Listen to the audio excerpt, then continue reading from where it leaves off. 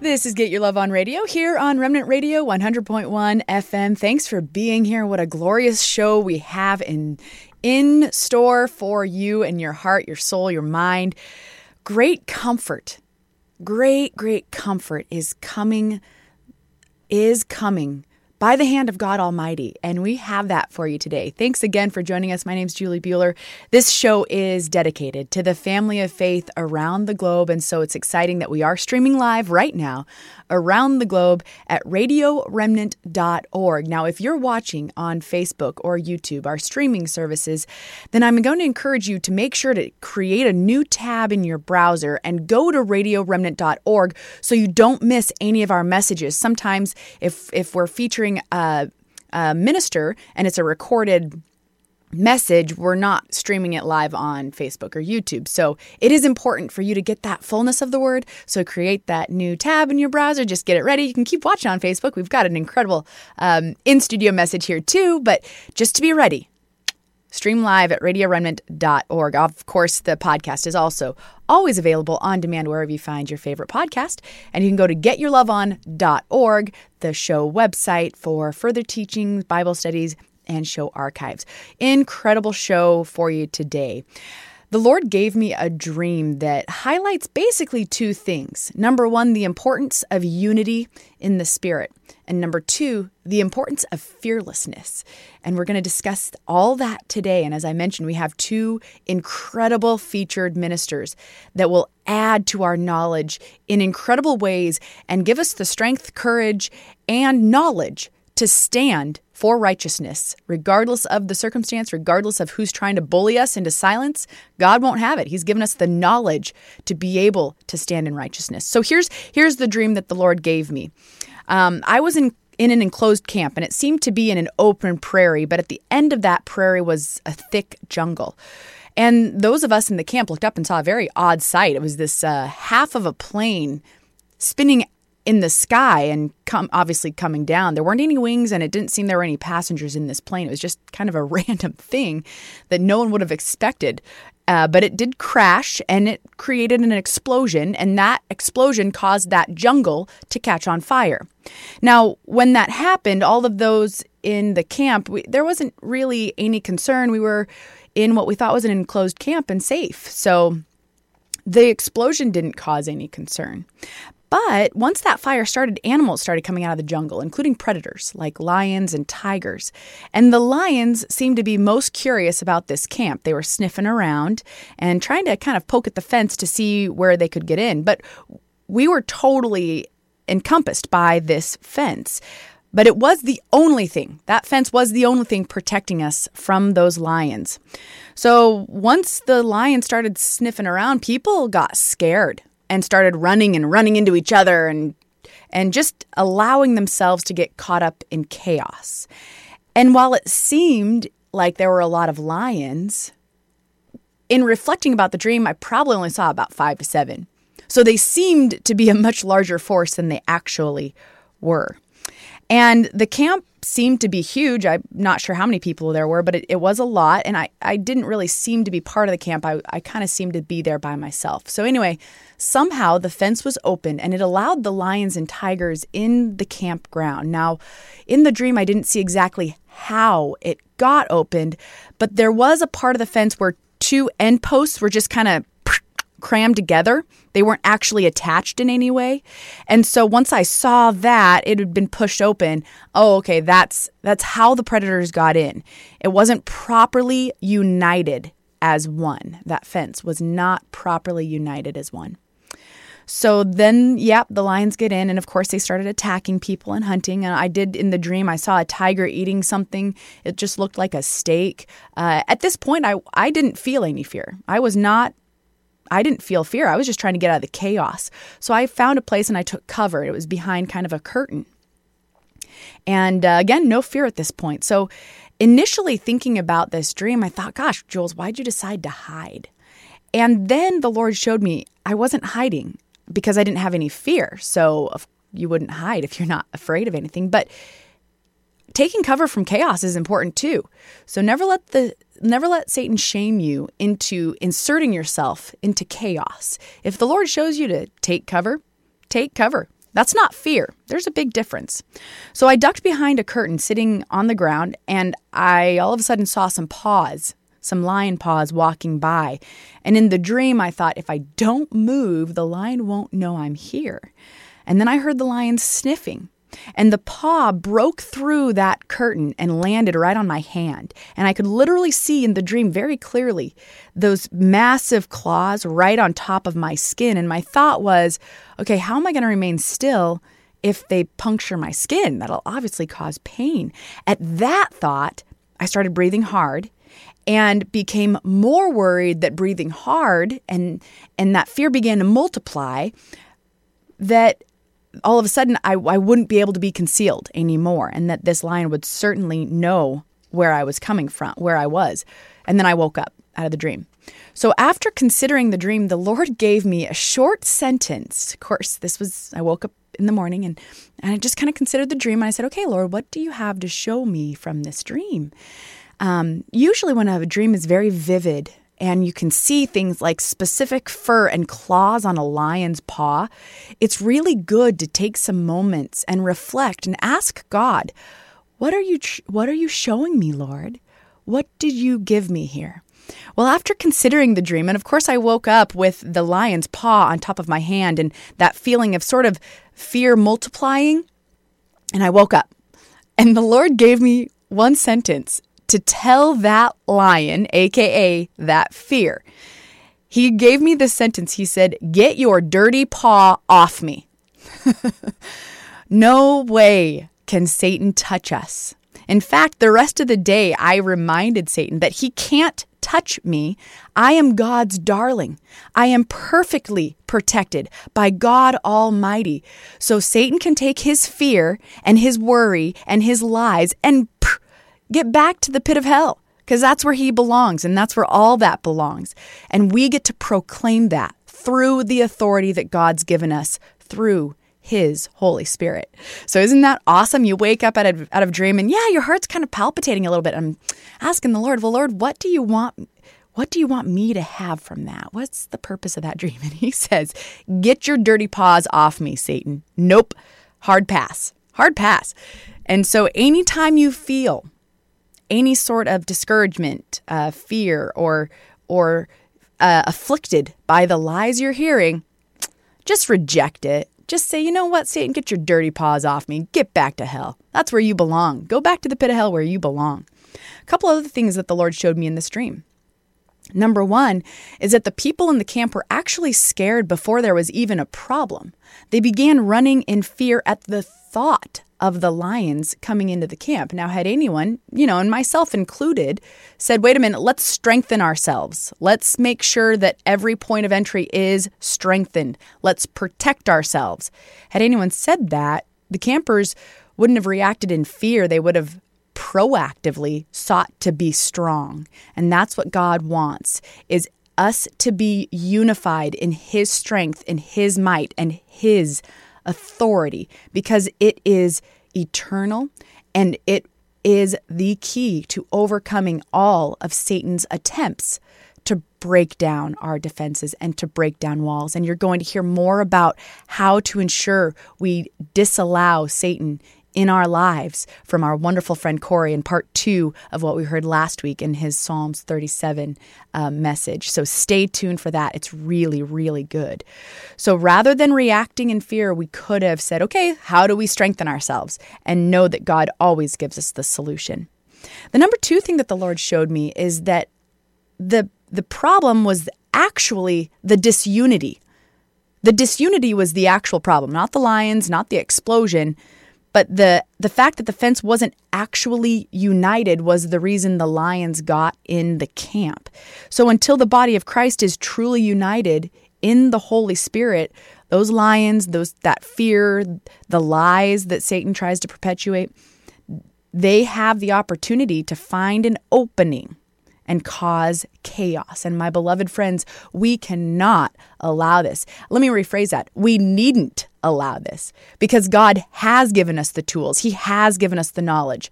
He has given us the perfect understanding to walk in the Spirit. And we have an amazing apostle of God who teaches how to walk in the Holy Spirit in great simplicity and great strength. So again, stay tuned for that. It just gives us the perfect setting for our souls, because unless we yield to the Holy Spirit, there can't be full unity.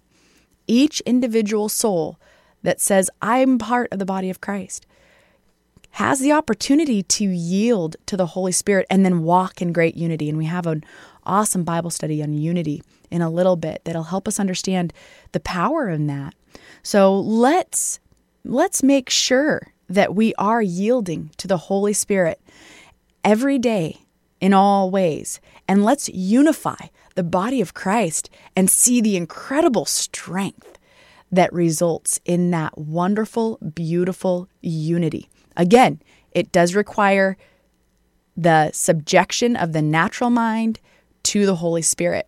And Paul's very, very, he teaches on that really well. So we'll jump into that here in a little bit. Another thing the Lord showed me from this dream is that it was the explosion that brought the animals out of the jungle. And, this past year has been explosive for many lives. And so it's bringing out all kinds of evil in people. And we're seeing it now more and more. It's coming to the light. It's coming out of the dark jungle and into the light. And again, the solution is unity in the Spirit, because many haven't really been aware that this exists at all. Some of us have known what's lurking in that, sort of jungle. And so let's pray for one another. Let's pray that we again get unified in the body of Christ, that we all ask the Lord, what are you doing in this hour? What are you? I want my natural mind removed, Lord. I know that I only have very limited understanding. Give me your understanding, Lord. And through the Holy Spirit, we can accomplish that. So let's pray for one another. Let's pray for perfect boldness to stand for the righteousness of God Almighty. And let's just keep it book simple. Let's read our word, believe God, and prosper in the Holy Spirit. And the last thing that the Lord showed me, and again, I just want to exhort once again from this dream, is that if fear is following you, reject it. That's our privilege through Jesus Christ of Nazareth. We get to reject fear. Christ said, resist the devil and he shall flee from you. So when we say, get your filthy paw off me, or however you want to do it according to your own personality, with the words the Lord gives you, with the circumstances you find yourself in, but reject that fear and move forward in the faith of God Almighty. Send that fear, send those lies, send that doubt back to the pit of hell where it belongs. And again, we're going to hear from our friend Corey, who has an awesome message right in line with that we get to maintain that great authority and that great strength in God Almighty. All right, why? Because he gives it to us through the Holy Spirit. So let's talk about this word unity, because it's being flung around that we need to unify. So unify with what is the big question? Well, as Christians, we get to be united with God Almighty through the Holy Spirit. Now, the word unity is mentioned one time in the Old Testament. It's in Psalms 133, verse 1. It says, behold, how good and how pleasant it is for brethren to dwell together in unity. And the word dwell means to stay or abide, to live there, to just exist in that state of unity. And the word unity means as one. That's right. So it's good and pleasant for us, brothers and sisters in the Lord, to dwell, to remain in that state of oneness with God Almighty. And then through having his Holy Spirit, yes, it becomes automatic that we dwell together in unity as well through the Holy Spirit. In verse 2, this is very interesting, and this is the key to why unity through the Holy Spirit is so important, not only for that protection, to seal off any onslaught, but also because of verse 2, it says, it is like the precious ointment upon the head that ran down upon the beard, even Aaron's beard, that went down to the skirts of his garments.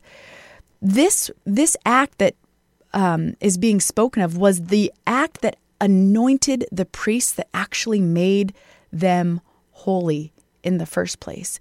And so being able to abide together in unity is what gives us that holy presentation before God Almighty. Again, being one with God through the Holy Spirit allows us to be holy before God Almighty. It also says in verse 3, as the dew of Hermon, and as the dew that descended upon the mountains of Zion, for there the Lord commanded the blessing, even life forevermore.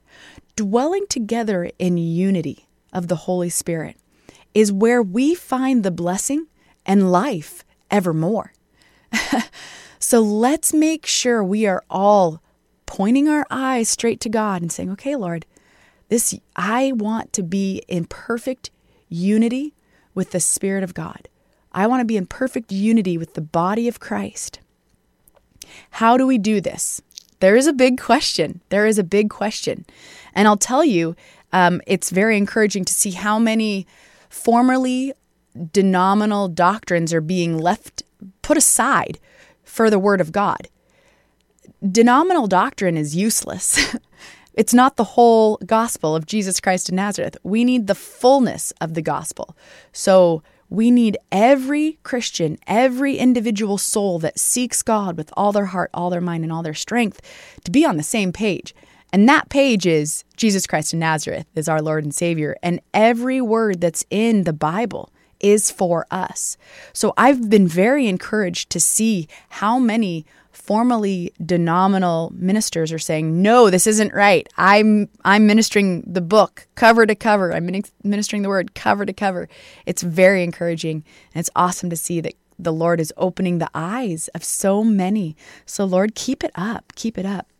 So let's go to Ephesians 4.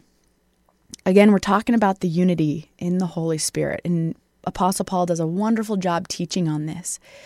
It says in verse 1, it says, I, therefore, the prisoner of the Lord, beseech you that you walk worthy of the vocation wherewith you are called, with all lowliness and meekness, with long-suffering, forbearing one another in love, endeavoring to keep the unity of the Spirit in the bond of peace.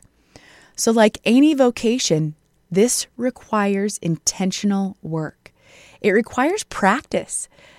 You know, my background is in sports broadcasting, and so I studied athletes and coaches for many, many, many, many years.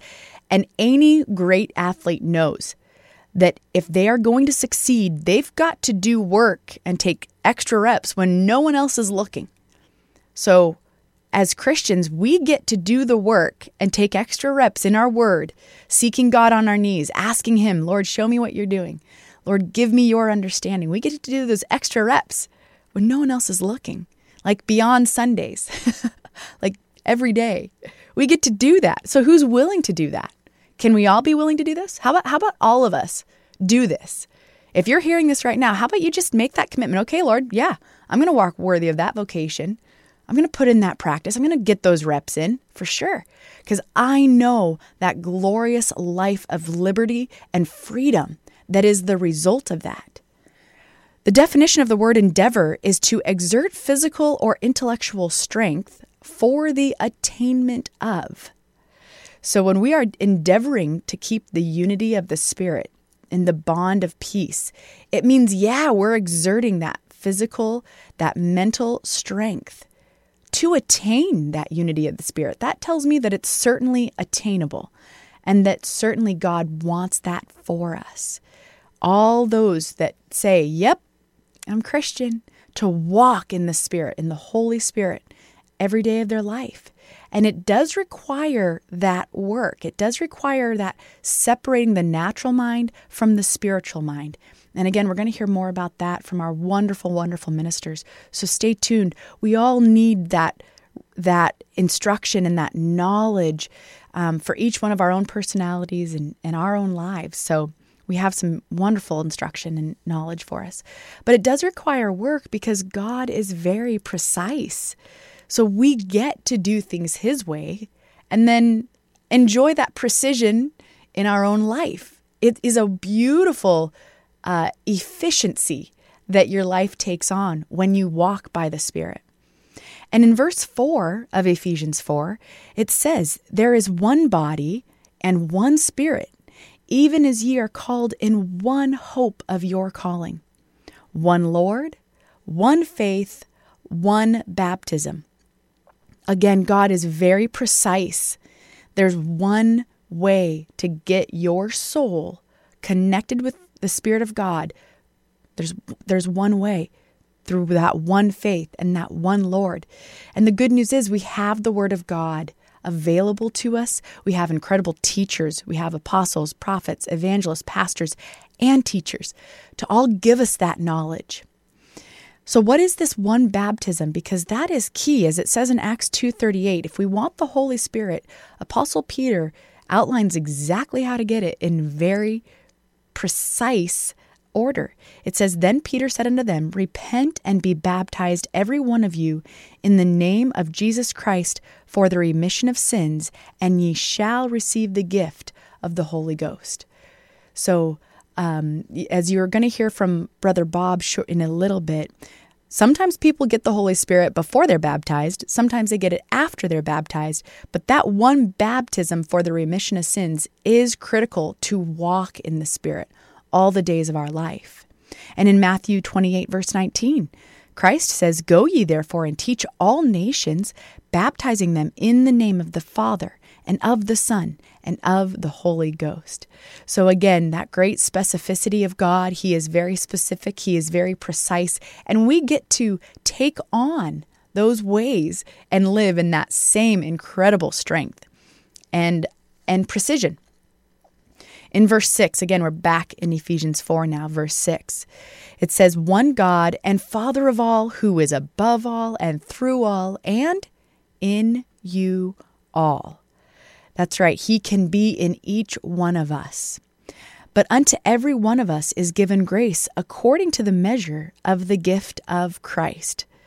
Well, how large is that measure? It's eternal.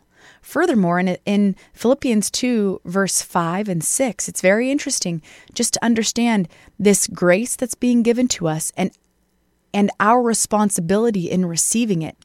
It says, "Let this mind be in you, which was also in Christ Jesus, who, being in the form of God, thought it not robbery to be equal with God." So why did the Lord give me that strong statement, "Get your filthy paw off me"? Because we are equal through the Holy Spirit. We are one with God. We are equal. Just like it said here, "Let this mind be in you that was in Christ Jesus, who being in the form of God, thought it not robbery to be equal with God, but He made Himself." He put Himself in this flesh.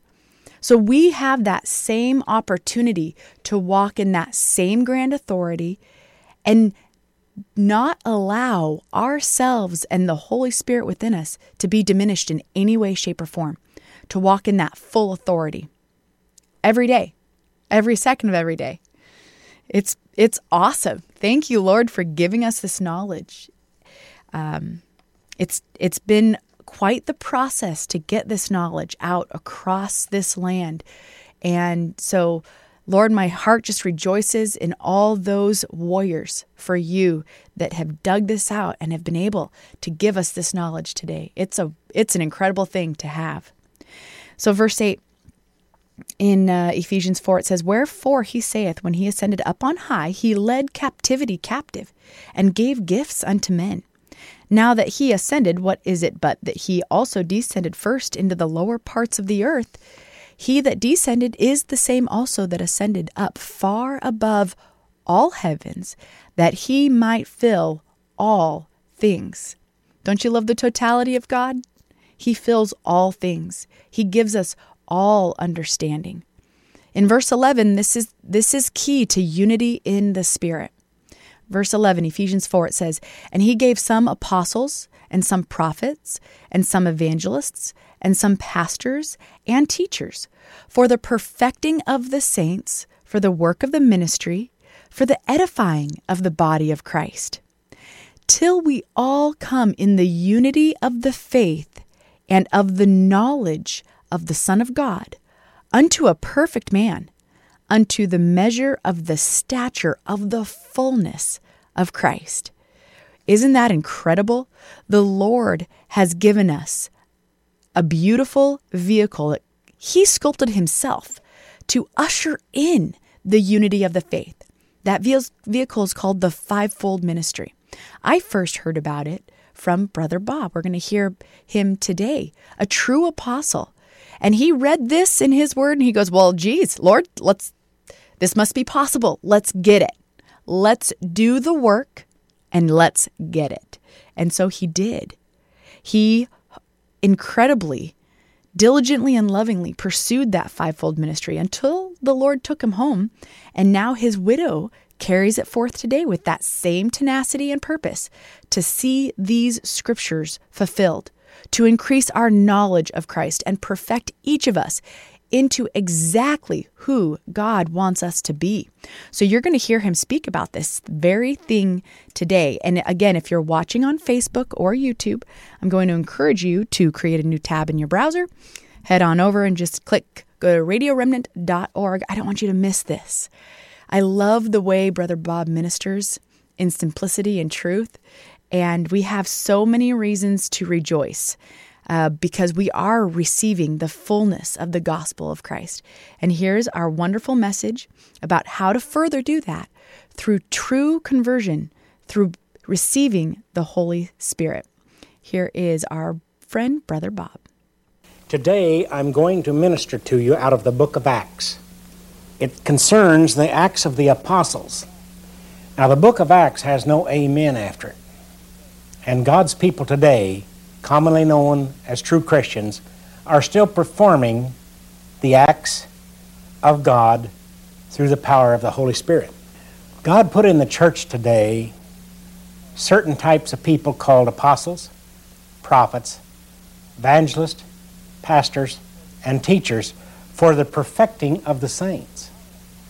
And without an apostle, prophet, evangelist, pastor, and teacher, according to the Word, the church cannot be perfect in the sight of God.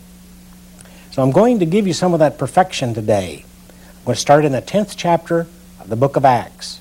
There was a certain man in Caesarea called Cornelius, a centurion of the band called the Italian band. Now you see, God is no respecter of persons. Never has been since Christ came and was crucified and risen. There is no preference before God concerning who and what the human race is, because He said He created man of one blood. All races, creeds, and colors are of one blood. Therefore, since Christ came, whosoever will, let them come and be saved. And this is the proof of this particular scripture today that I'm going to minister to you about. A devout man, and one that feared God, speaking of Cornelius, with all his house, which gave much alms to the people, and prayed to God always. In other words, he prayed and sought God. Folks, that's what you need to do today, is to pray and seek God. More so now in this last days than ever before, because Jesus is coming soon. All the signs of their times are upon this earth today and upon the United States. He saw in a vision, evidently about the 9th hour of the day, an angel of God coming into him and saying unto him, Cornelius. Now this angel came in unto him and spoke to him and called him by name, Cornelius. I heard an angel speak to me one time, and he said, Bob. And at the time, I wasn't experienced enough and had knowledge enough of the Lord to answer him like the old apostles did. I should have said, here am I. He'd have probably talked to me quite a bit at that time. But I was frightened, so I just covered up my head and kept quiet. In later years, that same angel spoke to me again, and I answered him. And when he looked on him, he was afraid and said, What is it, Lord? And he said unto him, Thy prayers and thine alms are come up for a memorial before God. Folks, your prayers and your giving comes up before God as a memorial. Whether you know it or not, every time you give unto the Lord or pray unto the Lord, it comes up before God as a memorial.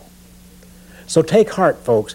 If you think your prayers aren't doing any good, don't let that defaith you, because God does hear and answer prayer, and He answers your giving. And now send men to Joppa and call for one Simon, whose sure name is Peter. He lodges with one Simon a tanner, whose house is by the seaside. He shall tell thee what thou oughtest to do.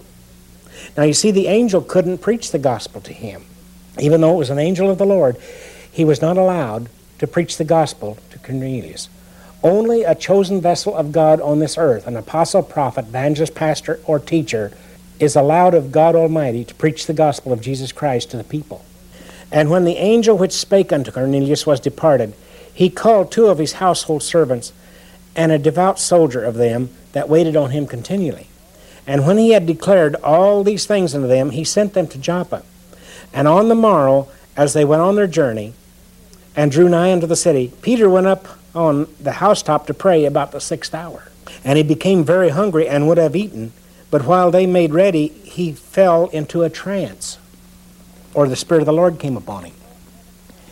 And he saw heaven opened, and a certain vessel descending unto him, as it had been a great sheet knit at the 4 corners, and let down to the earth, wherein were all manner of 4-footed beasts of the earth, and wild beasts, and creeping things, and fowls of the air.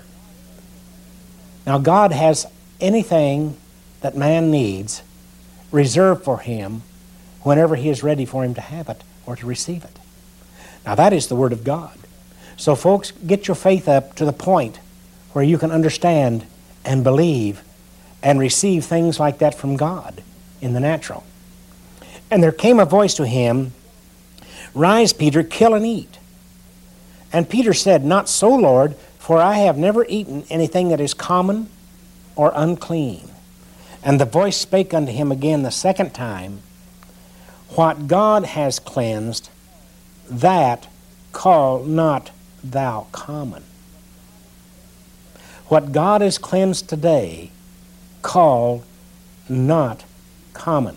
Some people believe they can eat certain things. Some people believe they can't. Some people have a religion that forbids them to eat certain kinds of foods and this and that. But whatever you ask God to bless, it is cleansed and blessed indeed. And this was done thrice or 3 times, and the vessel was received up again into heaven. Now while Peter doubted in himself what this vision he had seen should mean, behold, the men which were sent from Cornelius had made inquiry for Simon's house, and stood before the gate, and called and asked whether Simon, which was sure named Peter, was lodged there. Now you see, the angel told these men through Cornelius where Peter was and his address. See, the angel knew all the time where Peter was. The angel of God knows exactly where you are at all times, whether you know it or not. That's what I'm teaching you today. If you're a Christian, God knows where you're at all times. He sees you, and He knows exactly where you are and where to find you. While Peter thought on the vision, the Spirit said unto him, Behold, 3 men seek you. 3 men seek you. The Spirit. Now, how did the Spirit speak to him? More than likely through his own mind or through his own mouth, by the Holy Ghost. Because Peter at that time already had the Holy Ghost. He said, Arise therefore and get thee down and go with them, doubting nothing, for I have sent them. See, the angel of the Lord told him, I've sent men to guide you to a man that I want to be saved. Then Peter went down to the men which were sent unto him from Cornelius, and said, Behold, I am he whom you seek. What is the cause wherefore you are come? Why have you come? And they said, Cornelius the centurion, a just man, and one that fears God, and of good report among all the nation of the Jews, was warned from God by an holy angel to send for you into his house, and to hear words of you. In other words, the angel told us to come and get you so you could come and preach the gospel to Cornelius. Isn't that something? God has sent me to many, many people on this earth to preach the gospel to them. I've had the Spirit tell me to go to Pittsburgh, Pennsylvania, and preach the gospel to the people that I was sent to. You know how the Spirit spoke to me? In my mind. Then called he them in and lodged them. And on the morrow Peter went away with them, and certain brethren from Joppa accompanied him. And the morrow after they entered into Caesarea, and Cornelius waited for them, and he called together his kinsmen and near friends. Now Cornelius called in his kinsmen, his relatives, and his near friends, all of his friends. This man had a love of God and a love for others. And as Peter was coming in, Cornelius met him and fell down at his feet and worshipped him. But Peter took him up, saying, Stand up, I myself also am a man. See, Cornelius thought Peter was worthy to be worshipped as a god instead of as a man. And as he talked with him, he went in and found many that were come together. And he said unto them, You know what, that is unlawful thing for a man that is a Jew to keep company or come in unto another nation. But God has showed me that I should not call any man common or unclean. Now Peter wasn't too far along in the Lord yet. He was just a new apostle. He had just been chosen of God to minister the word. And Peter still had the old law in his mind, because the New Testament had not yet been written.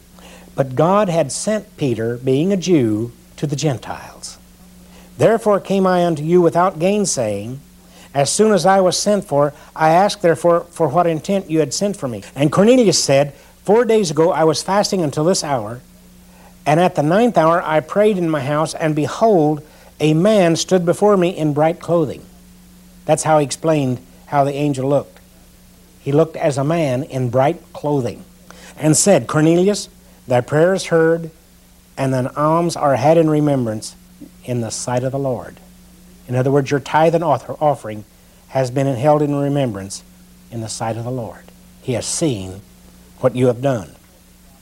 He said, Send therefore to Joppa, and call hither Simon, whose sure name is Peter. He is lodged in the house of one Simon a tanner, by the seaside, who, when he comes, shall speak unto you. Now this angel told him where Peter was, the name and the address of the man that he was staying with, and how to find him, and at what time to find him. Immediately therefore I sent to thee, and thou hast well done that thou art come. Now therefore are we all here present before God, to hear all things that are commanded you of God. Now that's faith, isn't it? He said, I know I'm here before God, and I'm going to hear your words that are commanded you to say to me of God. That's what you people are doing today. You're sitting before an apostle, hearing the words that God is commanding me to say unto you today, and to increase your faith, and to build your faith, or to preach faith enough that you may be saved of the God that you're hearing and standing before at this hour. It's that simple. It's just that simple. Then Peter opened his mouth and said, Of a truth I perceive that God is no respecter of persons. Truly, people, God is no respecter of persons. It doesn't make any difference whether you're Jew or Gentile, black or white, yellow or red. It makes no difference of what race, creed, or color you belong to. God today is no respecter of persons. This gospel and this Holy Ghost that I'm preaching to you at this time is for you, if you will receive it. But in every nation, he that fears him and works righteousness is accepted with him or with God. Folks, if you're out there accepting God and working righteousness in your life, then you're accepted of God. Automatically accepted with God. The word which God sent unto the children of Israel, preaching peace by Jesus Christ, he is Lord of all. That 36th verse there, in the 10th chapter of Acts, is one of the greatest proclamations that has ever been made on earth in almost 2,000 years. The word which God sent unto the children of Israel, preaching peace by Jesus Christ, he is Lord of all. There is none other name named under heaven and earth by which a man must be saved. So Jesus is Lord of all humans on this earth.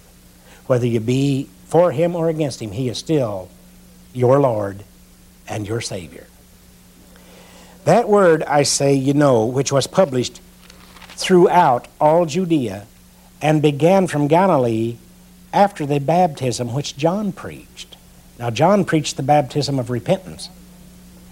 But it said, how God anointed Jesus of Nazareth with the Holy Ghost and with power, who went about doing good and healing all that were oppressed of the devil, for God was with him. And God is still with Jesus Christ today and with his people, bringing Christ within your hope of glory in the form of the Holy Ghost. And we are witnesses of all things which he did both in the land of the Jews and in Jerusalem, whom they slew and hanged on a tree. Him God raised up the third day and showed him openly, not to all the people, but unto witnesses chosen before of God, even to us who did eat and drink with him after he rose from the dead. Now, isn't that some testimony? Peter said, I ate and I drank with him natural food and natural water, or natural fluids, after he rose from the dead. And Peter was there when he was crucified and knew that he had died and had been in the grave 3 days. Isn't that some testimony? And he commanded us to preach unto the people and to testify that it is he which was ordained of God to be the judge of quick and dead. Jesus Christ is the judge of both the living and the dead. He is your judge today while you're alive, and he will be your judge after you die. Because it's appointed unto man once to die, after that, the judgment. Folks, every man and woman has to die. Every person on this earth has to die sooner or later. Some of you may live 5 years, 10 years, 20 years, 50 years, 100 years. Makes no difference. You're still going to have to die and be judged by Jesus Christ, whether you're alive or whether you're dead. Some of you are being judged today by this word. Some of you are judged into eternal life. Some of you will be judged into eternal damnation if you reject the word. That's simply the word of God and a simple fact that exists now and forever. To him give all the prophets witness, that through his name whosoever believes in him shall receive remission of sin. Folks, you that are believing on him today are receiving remission of sin right now.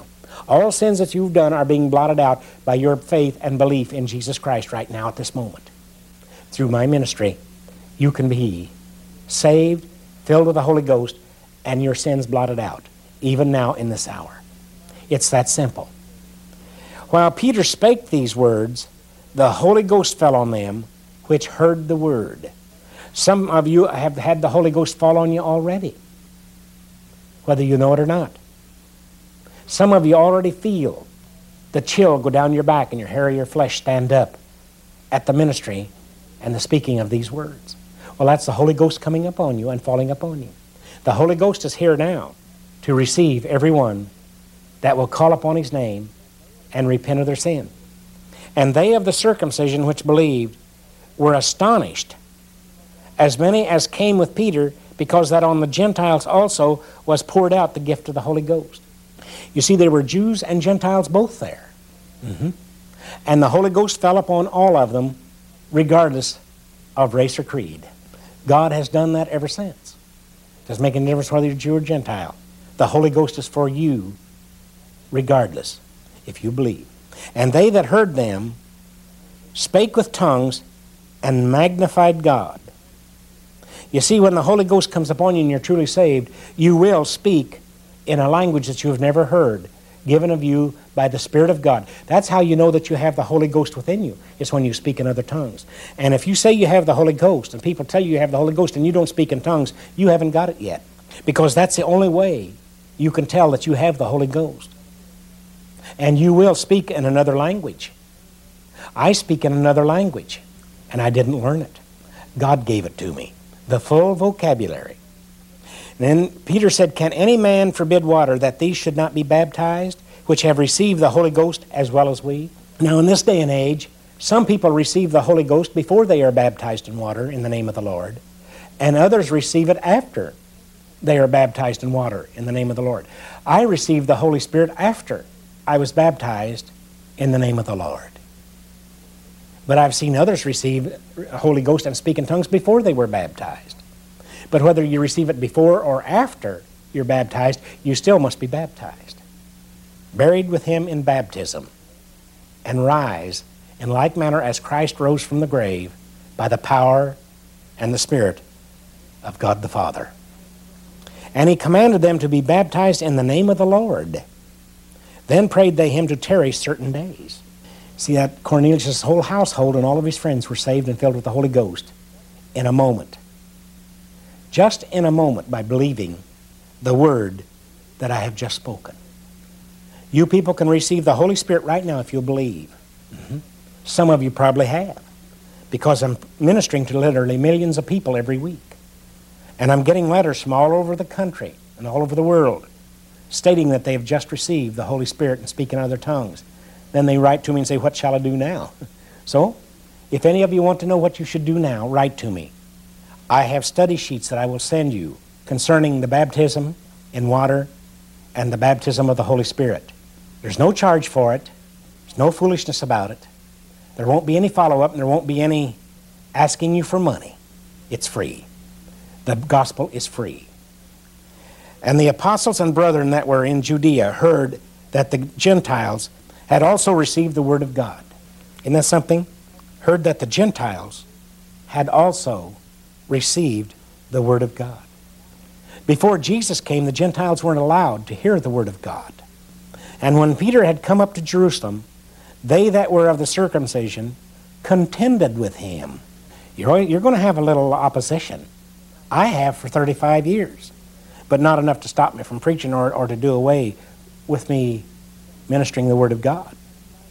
Saying, thou wentest in to men uncircumcised and did eat with them. But see, they didn't know the circumstances. They didn't know that God had sent them to Cornelius and the Gentiles chosen before him to be saved and filled with the Spirit and given eternal life.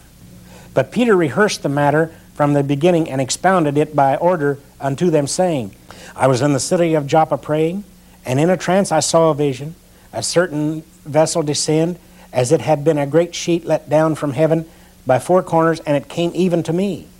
Upon the which I had fastened mine eyes, I considered and saw four-footed beasts of the earth, and wild beasts, and creeping things, and fowls of the air. And I heard a voice saying unto me, Arise, Peter, and slay and eat. But I said, Not so, Lord, for nothing common or unclean hath at any time entered into my mouth. But the voice answered me again from heaven, What God hath cleansed, thou call not thou uncommon. What God has blessed today is not common. When you sit down to food, regardless of what it is, if you ask God's blessing on it, it is no longer common. It is blessed of God, and it is fit for your mouth and for your stomach. And this was done 3 times, and all were drawn up again into heaven. And behold, immediately there were 3 men already come unto the house where I was sent from Caesarea unto me. And the Spirit bade me go with them, nothing doubting. The Spirit is bidding you today, folks, nothing doubting, to receive the Lord Jesus Christ as your Savior, and to receive the infilling of the Holy Ghost and speak with other tongues, and be baptized in the name of the Lord Jesus for the remission of your sins. This same Spirit is bidding you today, through me. Moreover, these 6 brethren accompanied me, and we entered into the man's house. And he showed us how he had seen an angel in his house, which stood and said unto him, Send men to Joppa, and call for Simon, whose sure name is Peter, who shall tell you words whereby thou art and thy household shall be saved. Now an angel appeared unto a Gentile and bid him to send for the Apostle Peter. Isn't that something?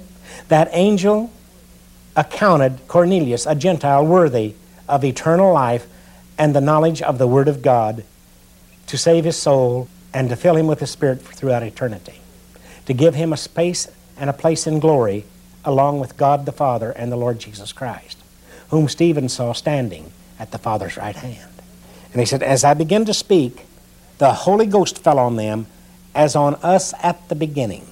Peter had just received the Holy Ghost a while before, on the day of Pentecost in Acts 2. Then remembered I the word of the Lord, how that he said, John indeed baptized with water, but you shall be baptized with the Holy Ghost. Today, people, you shall be baptized with the Holy Ghost or with the Spirit of God. Christ within, your hope of glory. That's what's going to take you out of this world when Jesus returns. When Jesus comes with all the power of the Spirit and in His glory, with the power and the presence of the holy angels, you, by the baptism of the Holy Ghost, will go to meet Him, to be in the air, ever to be with the Lord. That Holy Ghost is what's going to change your body in the twinkling of an eye, glorify your body, and take you up to meet Jesus in the air, ever to be with the Lord. This is what I'm telling you today. It is a proven fact by millions and millions and millions, and probably even billions of Christians that have come and gone this last 1986 years. And is being witnessed to you today by another Christian that has the baptism of the Holy Spirit, that has been baptized in the name of the Lord, and that is ministering to you today. It is that simple. And He's no respecter of persons. It makes no difference who you are, where you are, or what you are. For as much then as God giveth them the like gift as He did unto us, who believed on the Lord Jesus Christ, what was I that I should withstand God? And they heard these things, they held their peace and glorified God, saying, Then hath God also to the Gentiles granted repentance unto life. Folks, God has granted repentance unto life to you that hear today. It is up to you to simply believe, receive. Get you a King James Version of the Bible and read Matthew, Mark, Luke, and John, James, Jude, Peter, and Paul, and the Acts of the Apostles. And that is enough to save your soul to the uttermost, now and forever. I want to thank you for listening, and may God richly bless you, is my prayer. Bye for now. And there's our wonderful friend, Brother Bob, and his message out of Acts 10. Just incredible to hear the simplicity of the gospel and how the Lord moves, and how that can be surprising sometimes too for those that have been taught one particular way. Apostle Peter had been taught the law. And so when the Lord came and gave him that vision and revelation, boom, he got to break out of those old ways and walk in the newness of life and expand his horizons and expand his tent stakes to the saving of this household. So what a glorious thing. This is Get Your Love On Radio. Thanks for being here with us today. More teachings and show archives are available at getyourloveon.org. We have a podcast on iTunes, Spotify, Stitcher, SoundCloud, and Google. And just like you heard Brother Bob say, if you want more information, if you want to be able to have a Bible study that'll take you through how to be filled with the Holy Spirit, how to walk in the Spirit, the gifts of the Spirit, all the wonderful promises of God that are ours through His Holy Spirit, go to getyourloveon.org. There's absolutely no financial obligation. There isn't any follow-up. Like he said, nobody's going to be asking you for money. The Word of God is free. And it's supposed to be that way. It's not supposed to cost you a dime to receive this knowledge of God. Of course, we do pay our tithe and we offer our offerings as the Lord shows us. The tithe belongs to God anyway, but you should never have to pay to receive knowledge or teaching of God. So that's how Brother Bob started it, and that's how we'll keep it. Again, there's no follow-up. There's no request for money. So go to getyourloveon.org and get fed the true Word of God. So let's get back to Ephesians 4. We're talking about unity today through the Holy Spirit. And you heard how God visited Apostle Peter to show him that the Spirit of God is the great unifying power. There was so much segregation in the time of the early apostles between Jews and Gentiles. Great segregation. And boom, God brought them all together just like that. And you heard how even those of the circumcision, the Jews, were rejoicing that this word was going out. So it is awesome. And Apostle Peter learned that. And Apostle Paul, he was sent to the Gentiles as well. And he taught very clearly that the only way to walk in that unity is through the Spirit, is to intentionally reject the natural mind and submit ourselves to the Holy Spirit. So let's learn more about how and why according to the Word of God. This is, again, Ephesians 4. We're going to be in verse 14. Apostle Paul laid out, look, we've got the fivefold ministry for the perfecting of the saints till we all come in the unity of faith. Why? This is verse 14. It says, that we henceforth be no more children, tossed to and fro, and carried about with every wind of doctrine, by the sleight of men and cunning craftiness whereby they lie in wait to deceive. That is what has happened for so many years. Christians being a ping pong ball between different denominations and doctrines of men, not the Word of God. So this is our opportunity to stick our nose in the book, right in the Word, keep it book simple so that that doesn't happen anymore. There is no more ping pong match. We get to walk forward in the grace and the great authority of God Almighty, because there are those lying in wait to deceive. So how do we know the truth?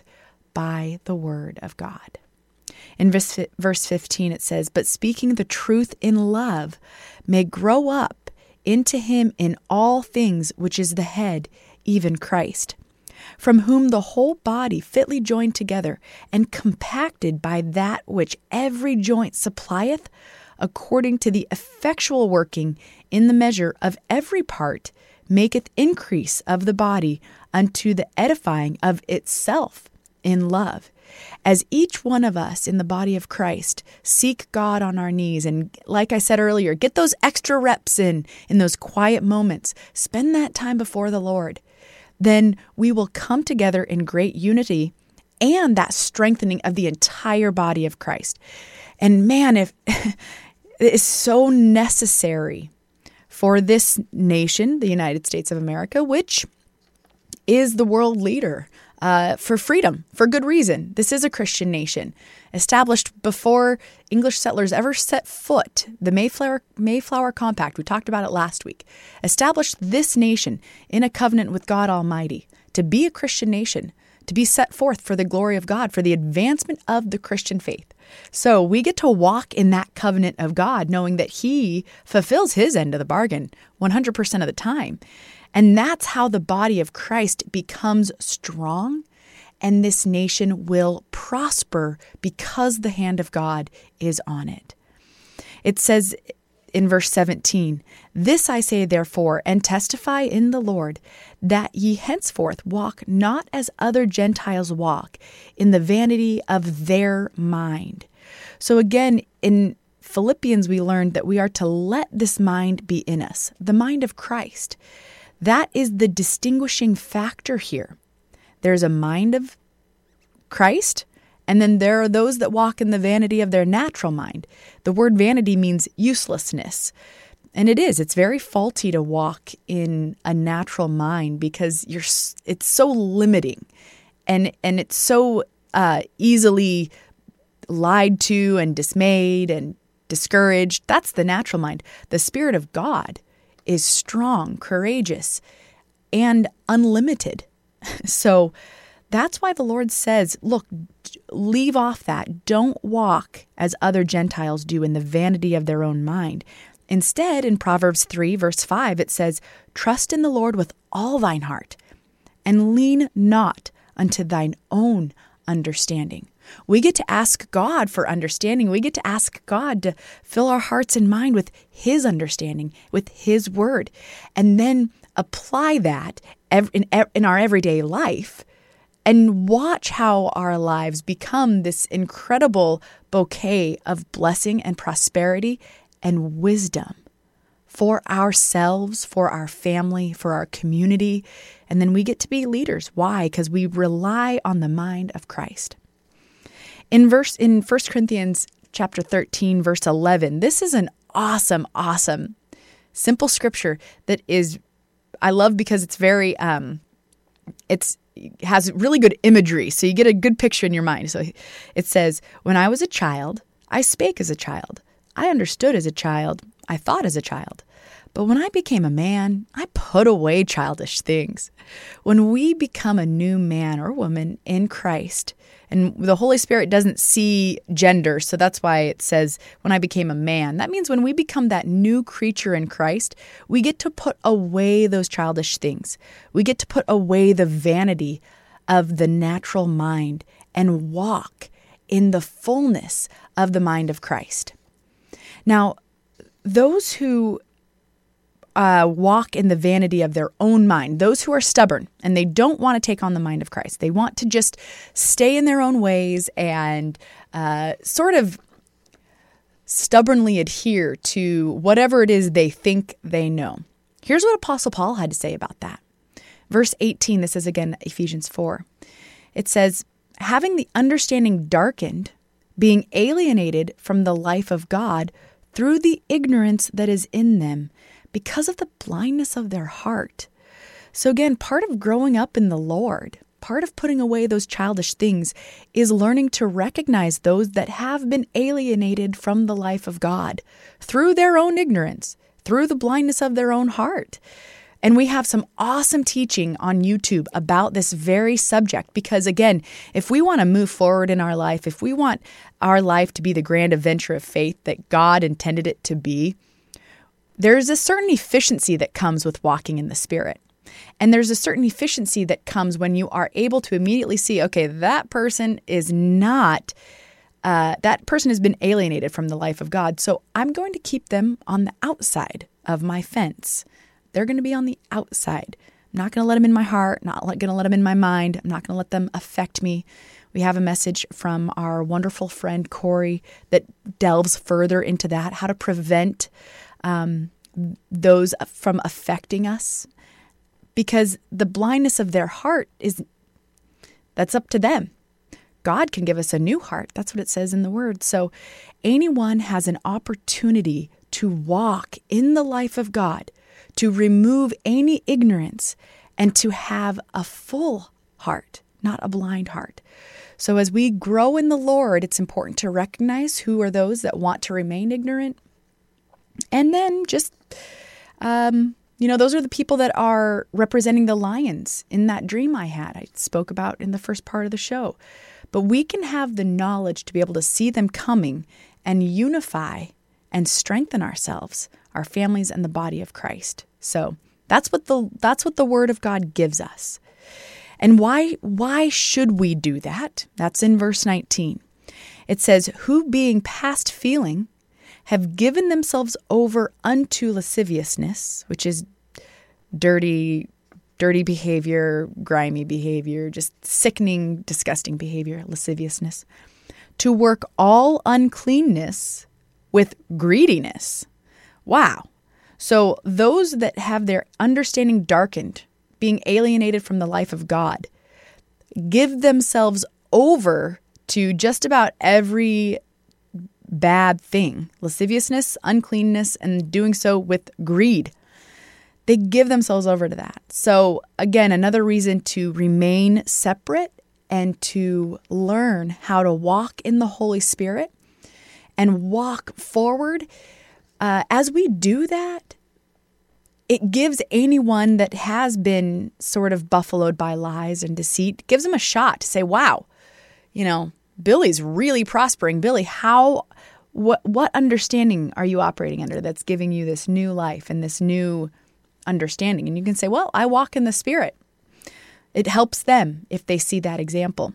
So that's another reason that we just leave off those that have given themselves over unto lasciviousness. And in verse 20, it says, but ye have not so learned Christ. We get to learn Christ and focus on that. And it says in verse 21, if so be that ye have heard him and have been taught by him, as the truth is in Jesus. Thank you, Lord. We are getting this today. So let's hold on to everything we hear in the Word. And let's hold up everything we hear to the Word and accept nothing less. It's a new day, so let's allow it to be a new day.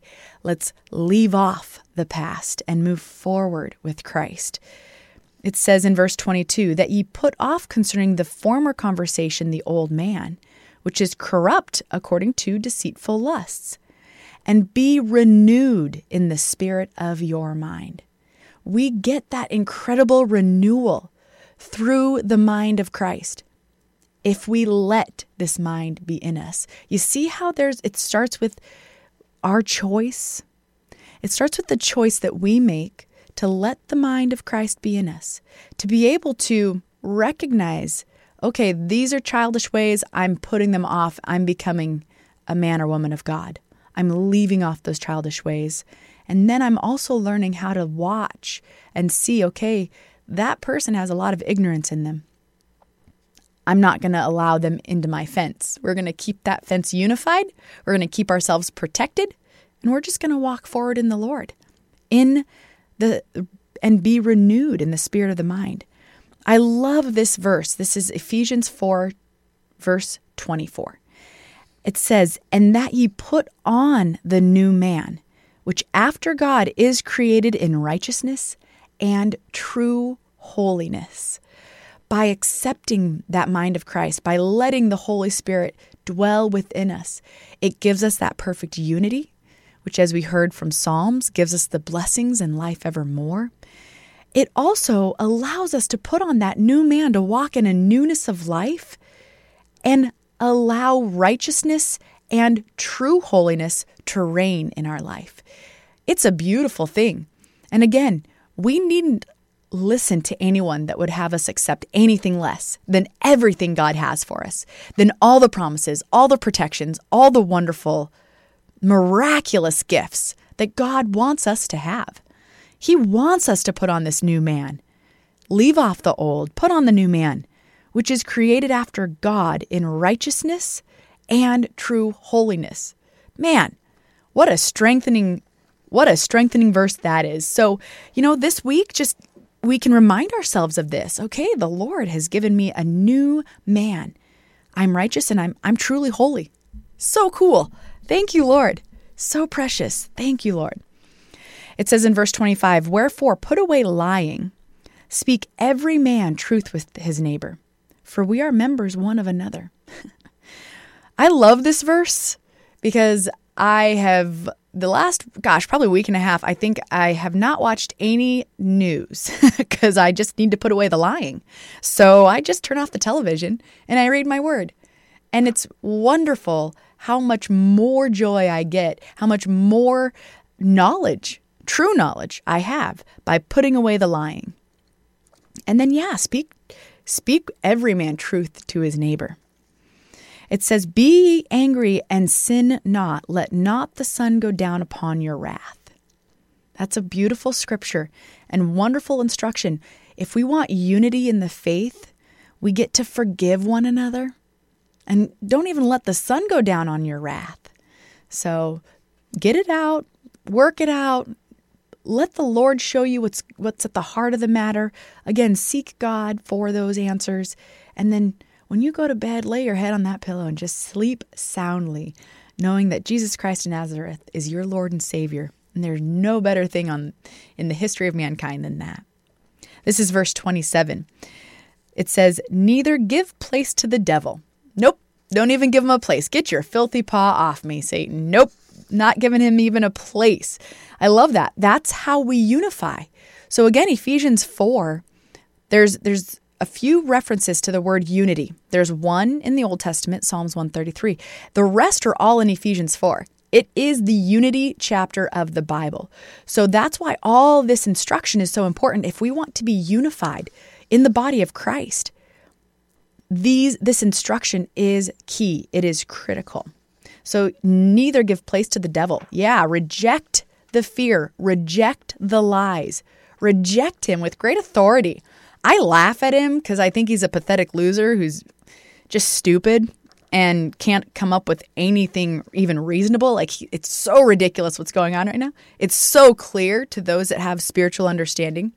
So let's help each other get that spiritual understanding, because Satan is pathetic. He's a dumb liar, and that's all he's got. And we'll hear more about that in just a couple minutes from our wonderful friend Corey. He has such a good bead on what Satan's trying to do and how to vocally overcome him and overcome him with every step we take, every word we speak, and every heartbeat in our heart. So we get to overcome Satan. That's the great gift that Christ has given us, is that eternal victory over sin, sickness, and disease.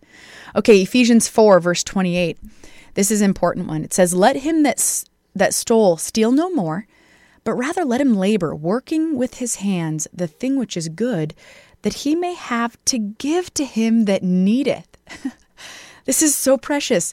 God has an incredible purpose for each one of us, no matter what the past looks like. It doesn't matter to God.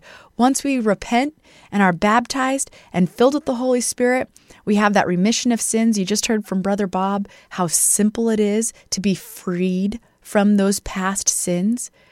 And then God allows us to move forward with great purpose. So if you were a thief before, gosh, just start working and then give to those that are needy, because that's God's purpose in your life. It's wonderful to know that freedom is there, that liberty is there. It says in verse 29, "Let no corrupt communication proceed out of your mouth, but that which is good to the use of edifying, that it may minister grace unto the hearers." I think that scripture speaks for itself. So as we are communicating, it's important to communicate in strength, in faith, and allow the word of God to be that comes out of our mouth. Because then we are guaranteed we'll be ministering grace unto the hearers. It says in verse 30, "And grieve not the Holy Spirit of God, whereby ye are sealed unto the day of redemption. Let all bitterness and wrath and anger and clamor and evil speaking be put away from you with all malice." I love that the Lord gives that to us, that we get to do that because we know God wins. We get to let all bitterness be put away from us. There's no reason to hold on to any bitterness. Wrath, anger, clamoring, evil speaking. Again, time to turn off the TV, time to put down the cell phone, jump off social media. Let's get in our word. Let's connect with that and see how much more the Lord shows us, how much more understanding he gives us, how if you have a situation at work and you have a real quandary at work, the Lord will give you the perfect solution. As we seek him, he will give us the perfect solution. So I'm praying that for you. For those that have these significant issues, whether you own a small business and these lockdowns are coming down the pipeline one more time, and you're asking the Lord for solutions for your small business, turn off the TV, jump off social media, get in your word. Let's get those solutions from the word of God and allow him to usher in this new thing he's doing with great prosperity. He will give that to us. As we set aside everything else, God gives us the perfect understanding. It says in verse 32, "And be ye kind one to another, tender-hearted, forgiving one another, even as God, for Christ's sake, hath forgiven you." That's Ephesians 4. That is the unity chapter of the Bible. That's how we get to walk in the unity of the Holy Spirit. Isn't it wonderful that it ends with being kind to one another, tender-hearted, and yes, of course, forgiving one another. We get to pray for one another. All right, if you are watching right now on Facebook or YouTube, please create that extra tab in your browser. I want you to hit radioremnant.org. I don't want you to miss part 2 of our continuation from last week out of Psalms 37. The Lord's great love and comfort comes through increased knowledge of how Satan works and the eternal victory of Jesus Christ of Nazareth. So we get to understand that, and then we get to walk in it as well. Last week, we started learning about that, and this week, our wonderful friend Corey, who is a brilliant man, and one of those, if you have a problem, he's one of those people you just want to have around because he's going to find a solution, and he's just awesome in how he explains these beautiful scriptures as well, and then allows the blossoming knowledge of God Almighty to come through. So this is part 2 of Psalms 37. If you're just tuning in and you missed part 1, well, that's in our show archives. I'll reference it for the podcast today as well. But don't forget, turn up your volume, create that new tab in your browser at radioremnant.org. We don't want you to miss out on this from our friend Corey. This is part 2 of Psalms 37. The title of today's message is Psalm 37, part 2. We're continuing on from last week. We're going to continue in verse 21 of Psalm 37. The wicked borroweth and payeth not again, but the righteous showeth mercy and giveth. So the wicked are takers. They take what they want, whatever they can get. They don't reciprocate. But the righteous, they give. And they're merciful and willing and kind in doing it. Now the wicked, in the Hebrew, this word means something or someone that's morally wrong. A bad person, especially one that's actively doing bad things, or one who's guilty. Now the Hebrew word for wicked, it has a root that it's derived from, which means to be wrong or to do wrong. Also means to disturb, violate, or make trouble, or to vex. Now this word vex jumped out at me, so I looked it up. And in my 1913 Webster's, it says this: vex is to make angry or annoyed by little provocations. To irritate, plague, torment, harass, afflict, trouble, tease, or to cause to fret. And as we went through the first part of this psalm, that's one that jumped up quite a bit, was that word fret. Fret not thyself. Well, we'll touch on that in a minute. So, who's the wicked one? Well, that's Satan, the devil. Satan is the wicked one who seeks to take anything he can from us, especially those good spiritual things of the Lord. Our love, our joy, our peace, our faith, those beautiful fruits of the Spirit. And Satan tries to take these things from us by wearing away at those things a little at a time. Those continual little provocations over a long period of time, that's what Satan does. Because that's all the power he's allowed to have. Remember, the scripture says in Song of Solomon that it's the little foxes that spoil the vine. Those little nips, those little digs, that's all Satan, that's all the power Satan's allowed to have. And so that's what he does. And he just keeps doing it and doing it and doing it. And if he's allowed to take a little piece at a time, there's a continual erosion there because he doesn't let up. The thing is to not allow him to take even the little pieces, those little nips, those little digs. And that's what it means to fret. The dictionary definition of fretting is to rub or to wear away by friction, to gall, or to chafe. If you think of two pieces rubbing together, like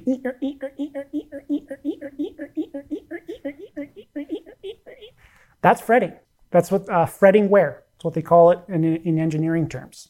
And even that couple of seconds I did, how annoying that sound is? Yeah? Mm-hmm. Yeah. That's what Satan does. That's all he's capable of doing, is that little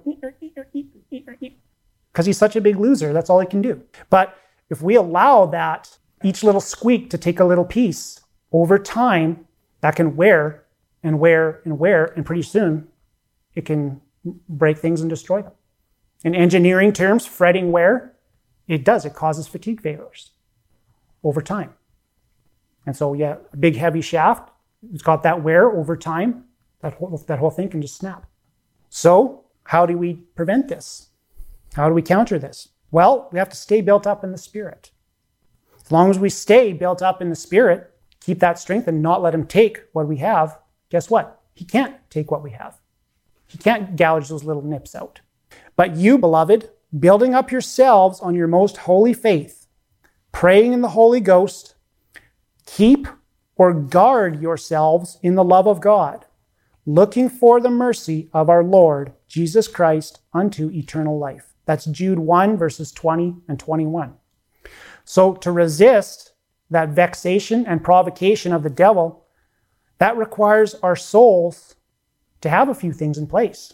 We have to have a sound foundation of faith in God. A person can have faith in anything, but faith in something that's a lie, that's just delusion. So it's faith, we have to have faith in God. In other words, we have to build on the rock, not on the sand. Have that sure foundation. Build up on that most holy faith. We have to have constant communication with God. Again, anybody can pray to anything. It says pray in the Holy Ghost. In other words, we're praying in our tongues, communicating with the Lord, letting our needs be known, and letting the will of the Spirit have free course. And, making those commandments and those supplications to God in the Spirit. We also have to have a vigilant watchfulness that we always maintain the love of God in our walk. When it says keep yourselves in the love of God, that means guard yourselves in the love of God. Protect yourselves in the love of God. If the devil can take your love, he takes everything else with it. Because that's the keystone that holds everything else together. God, if Satan can take your love for God, your love for your brother or your sister, your love for the human soul, if he can take that out, everything else crumbles. And he knows it. So that's the first thing he'll attack. Try to get you looking sideways at your brother or sister, or looking sideways at those that preach the word of God, the true word of God. So we keep our love hot for one another. We keep our love hot for the Lord. Guess what? Satan can't take that out. The other thing we have to have in place, we have to have the confidence that we do serve a good and compassionate God. When we're looking for that mercy from the Lord Jesus Christ, we have that confidence and that expectation that he is merciful, he is compassionate, he does love us, and he will give us everything we need and everything we desire according to the Spirit. Like going back to that verse 21 here in Psalm 37, it says, the righteous showeth mercy and giveth. Well, what did God give us? He gave his Son. That gave that sacrifice so that we could obtain that eternal life through him. Now, mercy, the proper meaning of the Hebrew word for mercy actually means to bend or stoop in kindness to an inferior. In other words, someone that's in a lower estate, you bend down to them. You stoop down to them. Show them favor, deal graciously with them, and have pity on them. That's quite something if you think about it. That the Creator of all heaven and earth, full of all knowledge, all power and authority, would bend and stoop to deal graciously with us. As Christians, we do serve a kind and merciful God. We have that confidence, then we'll stay in the love of God. And we'll stay serving him regardless of what we see playing out. Regardless of what we see happening on the face of the earth, God does have the remedy for every problem. And he does have our best interests at heart. He takes care of us. Verse 22, for such as be blessed of him shall inherit the earth, and they that be cursed of him shall be cut off. So there's blessing of God and there's cursing of God. Now that's kind of interesting because that previous verse just says that God's merciful. And now it's saying, well, those that are cursed of him will be cut off. Well, I looked up that word curse in the Hebrew. It means to be light or make light of something. In other words, something does not carry weight, does not have value. That's what it means to be cursed. The God we serve is merciful, but he's also just. Those that make light of him are esteemed likewise by him. Those that think they do not need God, well, God's a gentleman. They think they don't need God. He goes, okay, then I withdraw my hand from you. If you don't want my hand in your life, then I withdraw it from you, because that's what you want. But when God withdraws his hand from a soul, he also withdraws his blessing from them. He also withdraws his protection, his honor, all those good things that come from the Lord. Those get withdrawn with him. In other words, the wicked, they bring their curses upon themselves by their own wickedness. We serve a good and merciful God. He's not waiting to, hurl curses at people and make them miserable and make everyone suffer and all that. That's not what he's doing. He wants to bless the human soul and nurture the human soul. But he's also so gracious and so humble that if the human soul says, I don't want you, he says, okay, I'll back off. And then remove that. Once that protection's removed, then the wicked one comes in and has at him. That's how it actually works. So the devil will try to say that, God's an evil God and he inflicts all this stuff on people. No, they bring it on themselves. And it's the wicked one that comes in and does it. Yeah, read Deuteronomy 28 for yourself. It lists the blessings of God for staying in his commandments and obeying him. And it lists the curses that come when you step out from under that covering. You disobey those commandments and do what's displeasing to God. So the thing about those commandments is they're there for our protection.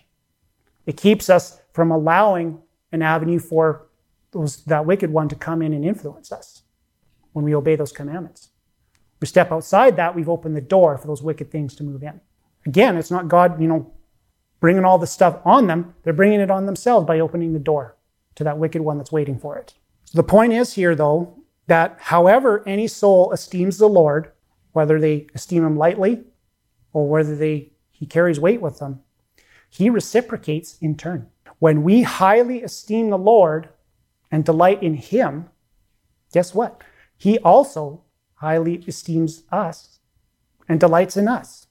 Verse 23, the steps of a good man are ordered by the Lord, or our steps are established by the Lord. And he delighteth in his way. Now that last part of the verse, that can apply in both directions. When our steps are established by the Lord, when we're good in the Lord's eyes, we delight in the Lord's way. And guess what? When we're delighting in the Lord's way, we're doing what's pleasing to him. He also delights in our way and how we're conducting ourselves and charting the course and going through life according to his will. It says, though he fall, he shall not be utterly cast down, for the Lord upholdeth him with his hand. Now David, who wrote this Psalm 37, David broke almost every commandment there was. He did all kinds of stuff. And the Lord did chastise him when he did those wrong things. He didn't get out of it without consequences. There were consequences that followed from that. But the Lord never took his mercy away from David. He always kept him. Why? Because David, when he made those sins, he acknowledged, when the word came, or the Lord came down, he acknowledged what he'd done. He recognized that he had sinned before the Lord. He repented of it, and he did what he could to make it right. And he took the consequences that befell him and said, okay, the Lord is just because I have sinned, so this has come upon me or come upon my people because of it. That's why the Lord's mercy never departed, because David put himself in the Lord's mercy.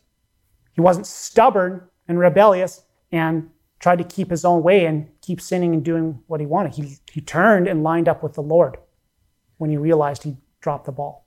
Now the Lord knows what's in our heart. He knows what's at the very core of our being, each of us individually.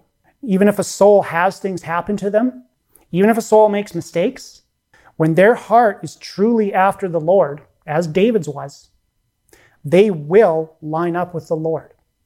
And they will not allow anything to drive a wedge that would separate them from the love of God. The things David did that were greatly displeasing to the Lord, he didn't turn against the Lord.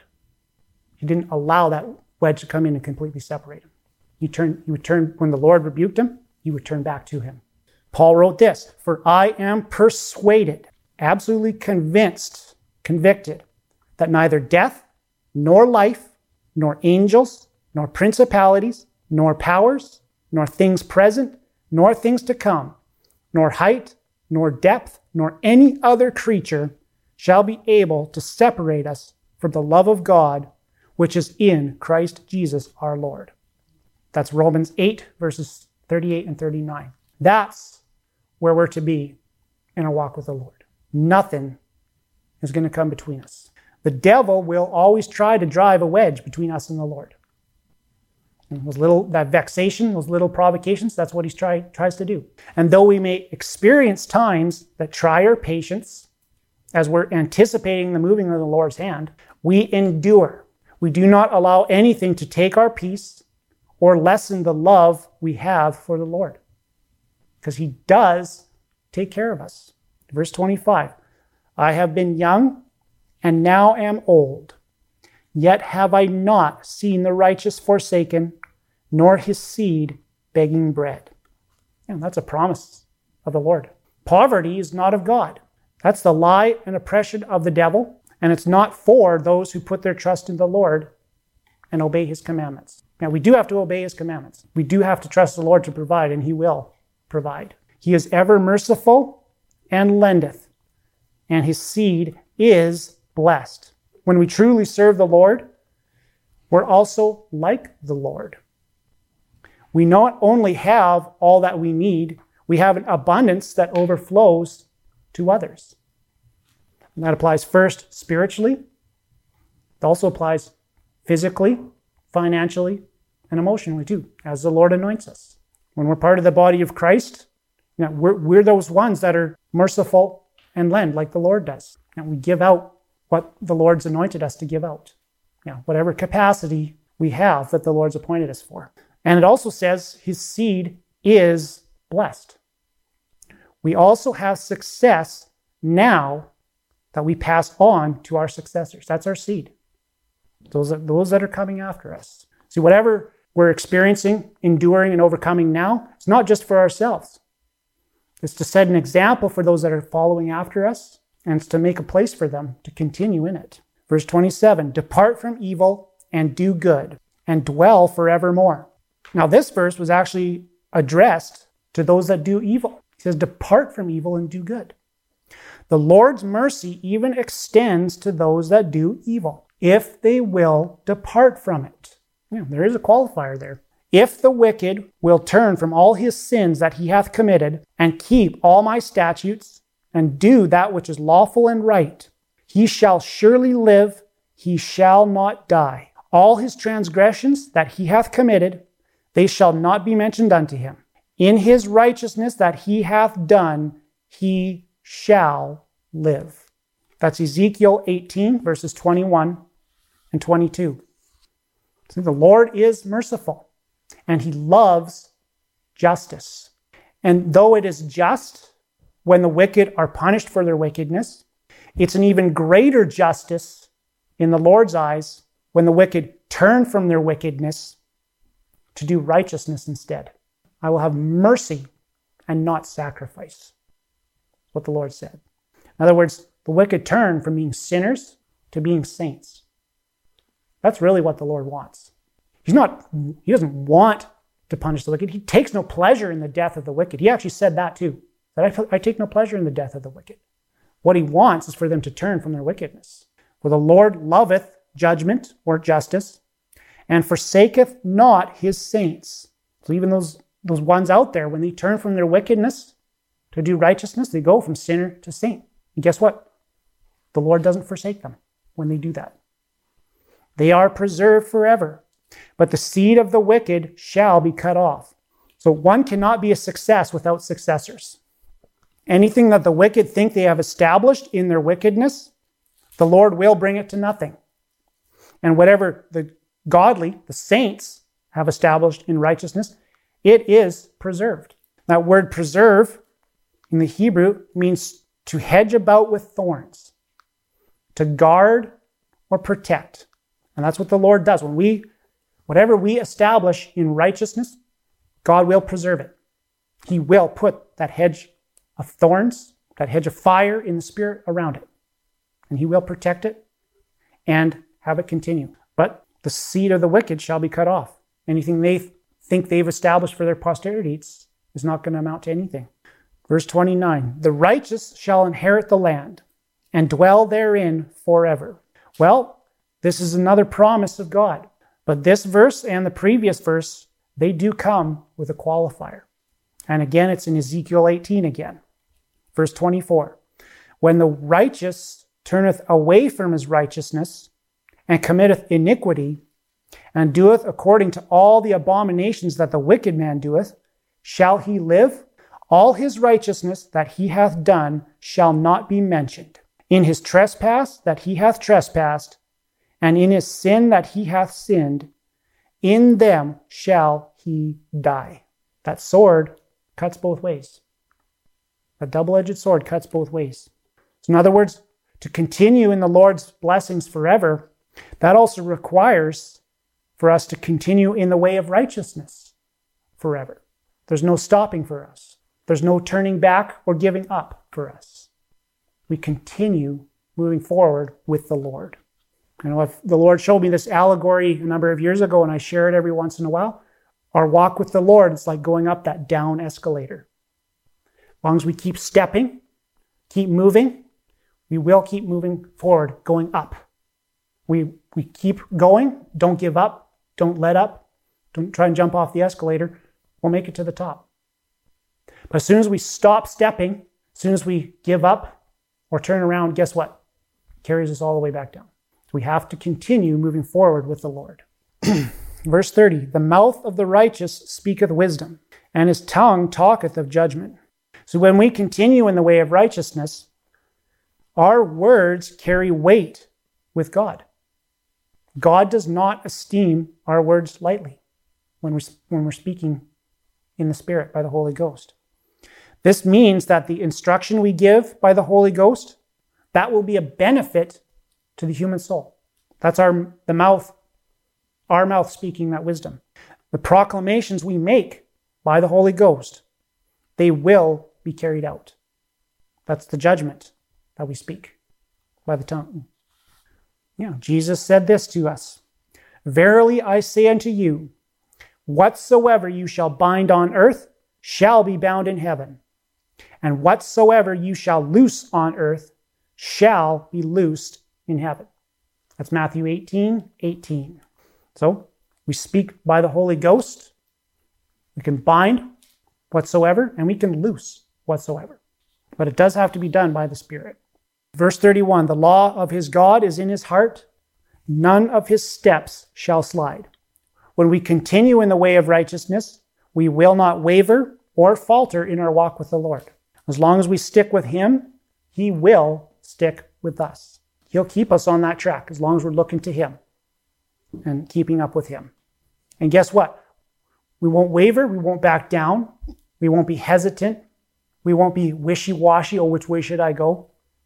We'll be definitive and determined with the Lord. We'll know where we need to stand, and we will stand in it.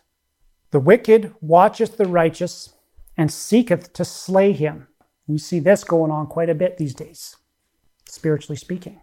The wicked one, Satan, will try to kill our righteous soul by any means possible. That's what the enemy is here to do. Steal, kill, and destroy. He's after our souls. If he can't get after our souls, if he can't do that, he'll try to kill our righteous influence instead. He wants to kill our soul, but if he can't get that, he'll try to kill our influence. Be sober, be vigilant, because your adversary, the devil, as a roaring lion, walketh about, seeking whom he may devour. Whom resist, steadfast, unwavering in the faith, knowing that the same afflictions are accomplished in your brethren that are in the world. That's 1 Peter 5, verses 8 and 9. So those afflictions Peter wrote of here, that's that vexation, those continual little provocations that Satan uses to try to drive a wedge between our souls and the love of God.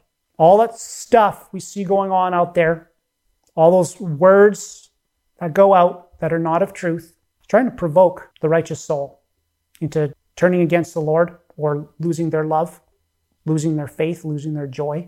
If Satan can disappoint us or dishearten us, guess what? He's taken our joy. If he can get us agitated or anxious, he's taken our peace. If he can sow hatred, he's taken our love. If he can sow doubt, he's taken our faith. That's why we resist, steadfast and unwavering. We stand against it, and we don't let those little nips take even the smallest piece. unflinching, and like that adamant stone, that forehead of flint, like the Lord gave to Jeremiah. Untouchable, unbreakable. Now, Peter says to be sober and be vigilant. To be sober means to abstain from wine. In other words, don't drink the Kool-Aid. There's a whole flood of ungodly words out there. Don't buy into it. Don't believe it. You're better off not listening to it as little as possible. Don't give heed to it at all. When I check the news, I kind of scan the headlines. Maybe I'll read the odd article just to keep track of what's going on. But I don't get into it. I don't get into listening to all their spin, all their indoctrination, all their psychological programming, which is what goes out over the media these days in different ways. I don't give my ear to those things. I don't give my eyes to those things. And I certainly do not give my mouth to those things. I don't repeat it. I don't drink the Kool-Aid. He also says to be vigilant. In other words, we keep awake. In other words, one, we don't get complacent. We see the Lord's hand moving. We see the momentum going in the right direction. We don't just kick back and rest on our laurels. We keep pressing forward. Because that going up that down escalator, you can't kick back and rest. You got to keep stepping, keep moving with the Lord. The other thing is, keeping awake means we don't get weary. We don't let ourselves be worn down to the point where we just lay back and say, okay, do whatever you want, Satan. Because that's his other goal, is to try to, it's that gradual erosion, those little nips a bit at a time. He's trying to wear us down, wear out the saints. Well, like I stated earlier, we keep ourselves built up in the Spirit. Guess what? He's not going to be able to wear us down. That rock, Jesus Christ of Nazareth, that's harder than anything. It's unbreakable. It can't be worn down. It's there, eternal. We are sober and we're vigilant. We don't drink the Kool-Aid and we don't get complacent or weary. Verse 33, the Lord will not leave him in his hand. The Lord will not leave the righteous in the hand of the wicked, nor condemn him when he's judged. The devil is the accuser of the brethren, the saints of God. That name, Satan, it literally means the accuser. That's the devil's title. He's the accuser against the righteous. And it's Satan that accuses the righteous of everything that he's doing himself. You hear those ungodly lying words going out, those false accusations. That's what Satan does. He accuses the righteous of doing everything he's doing himself. And he's doing it in the dark, behind the scenes, where he thinks nobody can see it. Well, guess what? God sees everything. Or, even those constant false accusations, how does that feel when they're coming against you? Well, he's like that vexation and that provocation. He's trying to provoke a righteous soul into doing evil by slandering them. That righteous indignation will rise up when those slanders come against your soul. But we don't let it get to the point where it becomes hatred or ungodly wrath. We keep our peace before God. What Satan's trying to do is get us out of God's hand and into his hands, one way or another. Jesus said this, my sheep hear my voice, and I know them, and they follow me. And I give unto them eternal life, and they shall never perish, neither shall any man pluck them out of my hand. My Father, which gave them me, is greater than all, and no man is able to pluck them out of my Father's hand. It's John 10, verses 27 to 29. When we're the righteous, we're in the Lord's hand. We're not in the hand of the wicked, regardless of what the circumstances look like. Now, a soul can fall out of the Lord's hand if they so choose. Going back to Ezekiel 18:24. Now, if we choose to do wickedly, give in to that provocation, allow ourselves to be moved, we can fall out of the Lord's hand. But if we choose to stay in his hand, keep our place with him, not allow anything to separate us from the love of God, guess what? Nothing can take us out of the Lord's hand. When Jesus said that no man can pluck him out of my hand or out of my Father's hand, that word man doesn't actually show up in the original Greek in these verses. It actually means no man, no woman, no spirit, no power, no force of nature, no nothing. Absolutely nothing can pluck them out of my Father's hand or out of my hand. Not just man, anything. We stick to the Lord like glue, and we will stay in his hand. Verse 34, wait on the Lord and keep his way, and he shall exalt thee to inherit the land. When the wicked are cut off, thou shalt see it. There's another promise of God. So we have to wait on the Lord. In other words, well, in the Hebrew, it means to bind together or gather together with the Lord and in the Lord. That's why the body of Christ gathers together. There's that great strength in the unity of the Spirit when we come together and wait on the Lord together. Again, keep, it's like the word preserve we covered earlier, to hedge about with thorns, to protect, preserve, guard his way. We don't let any other influence come in and try and change that course, alter the way we're supposed to go. We protect what the Lord's given us. We preserve the way that he set out for us and not allow it to be altered. And it says, he shall exalt thee to inherit the land.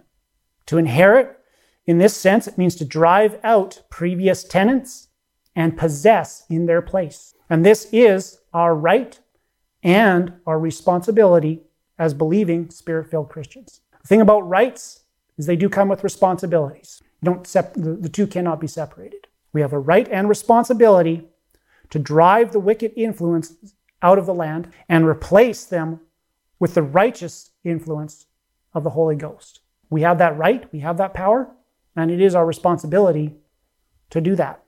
And this is not done by natural means or our own fleshly ability. We're not out there campaigning for, the Church of God in the streets. We're not doing that.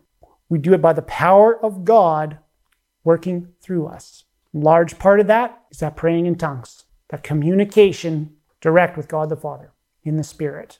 Fasting, or waiting on the Lord, or ministering to one another, building each other up, increasing one another's faith, uniting in that prayer.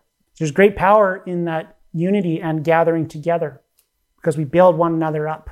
And it is the power of God working through us that accomplishes these things. We disinherit the wicked and inherit the land for the righteous. Verse 35, I have seen the wicked in great power and spreading himself like a green bay tree. Well, that green bay tree, that's flourishing, spontaneous growth. And at times, it seems that the wicked have been established everywhere. It seems like they're just popping up all over the place. And that they've, like that green growth that just overrun everything. And that it seems like they're prospering in everything that they do. Millionaires, billionaires, high offices in the land. What does God say? The next verse, yet he passed away, and lo, he was not. Yea, I sought him, but he could not be found. In the Hebrew, that means he did not even have an existence. Did not even exist anymore. So no matter what the wicked build up for themselves, no matter how high they set themselves up, or how much control they think they have, or how many of them there are, they are but flesh. Going back to that spontaneous, flourishing green growth, they're just the grass. They're just flesh, they're just the grass. And God's the lawnmower. Isaiah 40, verse 6. The voice said, cry. And he said, what shall I cry? All flesh is grass, and all the goodliness thereof is as the flower of the field. The grass withereth, the flower fadeth, because the Spirit of the Lord bloweth upon it. Surely the people is grass. The grass withereth, the flower fadeth, but the word of our God shall stand forever. That's what's permanent. That's what's the ultimate power and the ultimate authority, regardless of how it looks on the face of the earth. Jesus said this, Mark 13:31, heaven and earth shall pass away, but my words shall not pass away. The word of our God shall stand forever. Those that have sold their souls to build their own kingdoms on this earth, they will find that they've gained nothing and lost everything. Jesus said this, What shall it profit a man if he shall gain the whole world and lose his own soul? Mark 8:36. God wins. That's the end result. We just have to go through this passage of time and space in the flesh, because it's limited by the space and time in the flesh. But in the spirit, God's in eternity. He's outside of all those limitations, and he's already won. We just have to go through our course and make it to the end. Verse 37, mark the perfect man and behold the upright. For the end of that man is peace. The perfect man. We are to be perfect before God. To be perfect is to be complete, to be whole, to have every part present and in full working order. In other words, well, first on, we're fully equipped in the Spirit. We've repented of the sin and the old ways. We've been baptized in water under holy hands for the remission of sins. And we've been filled with the Holy Ghost, the Spirit of God. And we're continuing in the fivefold ministry to perfection. So we're fully equipped. We have every part in full working order and present. In other words, our soul is intact. Our soul has not been sold or lost. We haven't given it up. We haven't given up anything else that God has given us. We still have our love. We still have our joy. We still have our peace. We still have our faith and all the rest of it. It's all intact. It's all in full working order. Hasn't been given up. So that's the perfect man or perfect woman. It applies both ways. And to be upright, that's to stand up straight in righteousness. To be erect, not bowed down under servitude to the influence and oppression of the devil. We stand up straight as those warriors of God, those soldiers of God. Yeah, every military on earth, that's how they train their soldiers to stand at attention, at presentation. Upright, straight, perfect unison, boots polished, everything's in perfect order, perfect array. Same thing in the Spirit. We stand upright. We're not bowing down to the will of the wicked one. It says the end of that man is peace. Now the Hebrew word for peace is shalom. It means to be safe. By extension, it also means to be well, to be happy, to be friendly, to have health, prosperity, and rest. That's our end. When we continue in a perfect and upright walk with the Lord, without compromising, without giving up, not only will we finish our walk in peace, we'll have these things for eternity, but we will also establish a place of peace for those that come after us. Because at end, it also means our posterity, our successors. And our old apostle, Brother Bob, that's what he would say many times. You cannot be a success without successors. It's not just about us. It's about those that follow after us. Our children, our grandchildren, those next generations. We're not just fighting for ourselves. We're not just standing for ourselves. We're fighting and standing for those that come after us too. Now, the thing is, they will have to maintain their walk with the Lord for themselves as we have had to do it for ourselves.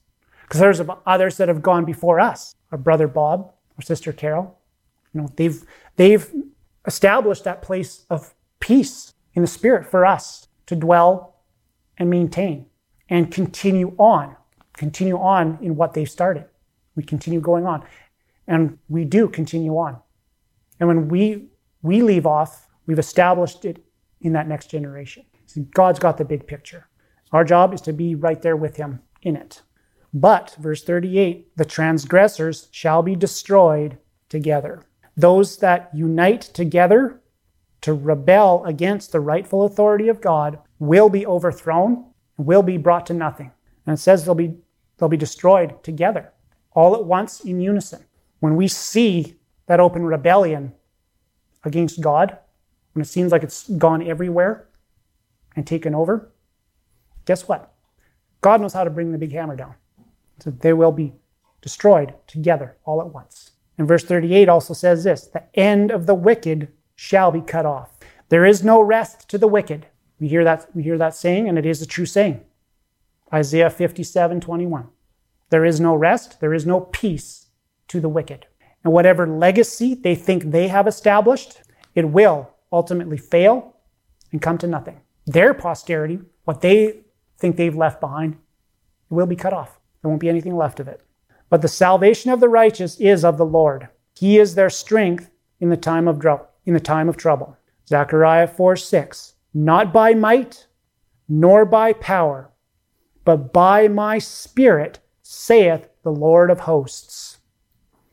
It is the Spirit of the Lord in us that's actively working through us, that reveals the plans of the enemy, that overcomes their evil influence, that gives us a strong defense against anything they try to throw at us, and brings their wicked devices to nothing. It's the Spirit of the Lord in us, working through us, not we ourselves. And again, more promises from the Lord. The Lord shall help them and shall deliver them. He shall deliver them from the wicked and save them, because they trust in him. Our trust is in the Lord. Our power is in the Lord. Victory is of the Lord. When we love him, when we obey him, when we put our hope in him and stay resting in his hand, there is no victory that the enemy has over us. And there's nothing that the enemy can hurt us with. I'll close with a few verses out of Luke 10. Luke 10:18. And he, Jesus, said unto them, who says unto us today, I beheld Satan as lightning fall from heaven. Satan has already fallen. Behold, I give unto you power to tread on serpents and scorpions, and over all the power of the enemy, and nothing shall by any means hurt you. That word all and that word nothing in verse 19, both of these words in the Greek are without limitation and are without qualification. There's no ifs, ands, or buts about it. We are over all the power of the enemy, and nothing shall by any means hurt us. And the Lord finishes with this. He says, notwithstanding in this, rejoice not that the spirits are subject unto you, but rather rejoice because your names are written in heaven. We have a place prepared for us with the Father. We continue through this time, through this life. We fight the good fight. We finish our course and we keep the faith. We have great reward at the end of it. And we go there knowing we've established a place for our children and for our grandchildren to follow in our footsteps. Lord bless you much.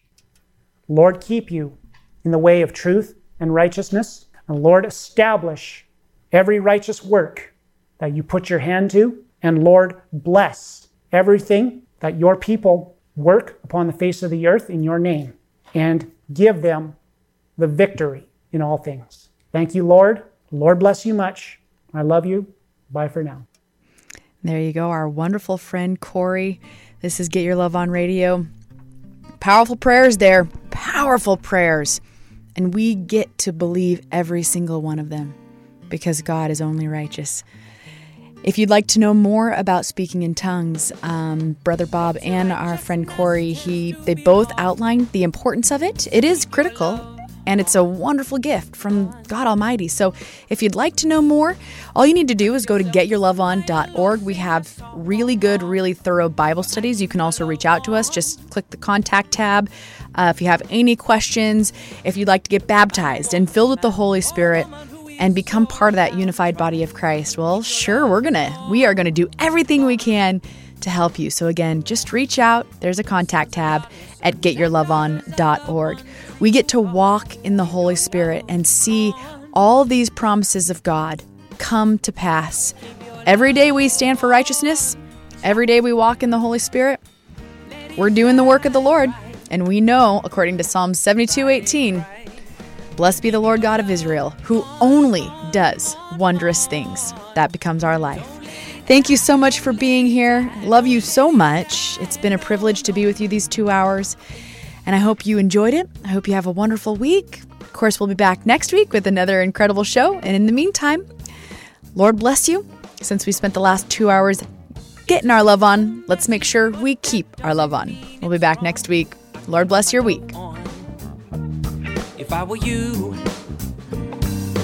and I'm a simple singer, but my heart and mind are strong. I keep my love on, yes I do. You must dream and color, ask your questions. questions, cause life does not give honorable mentions. Thinking more than 2 dimensions in case your tightrope loses tension.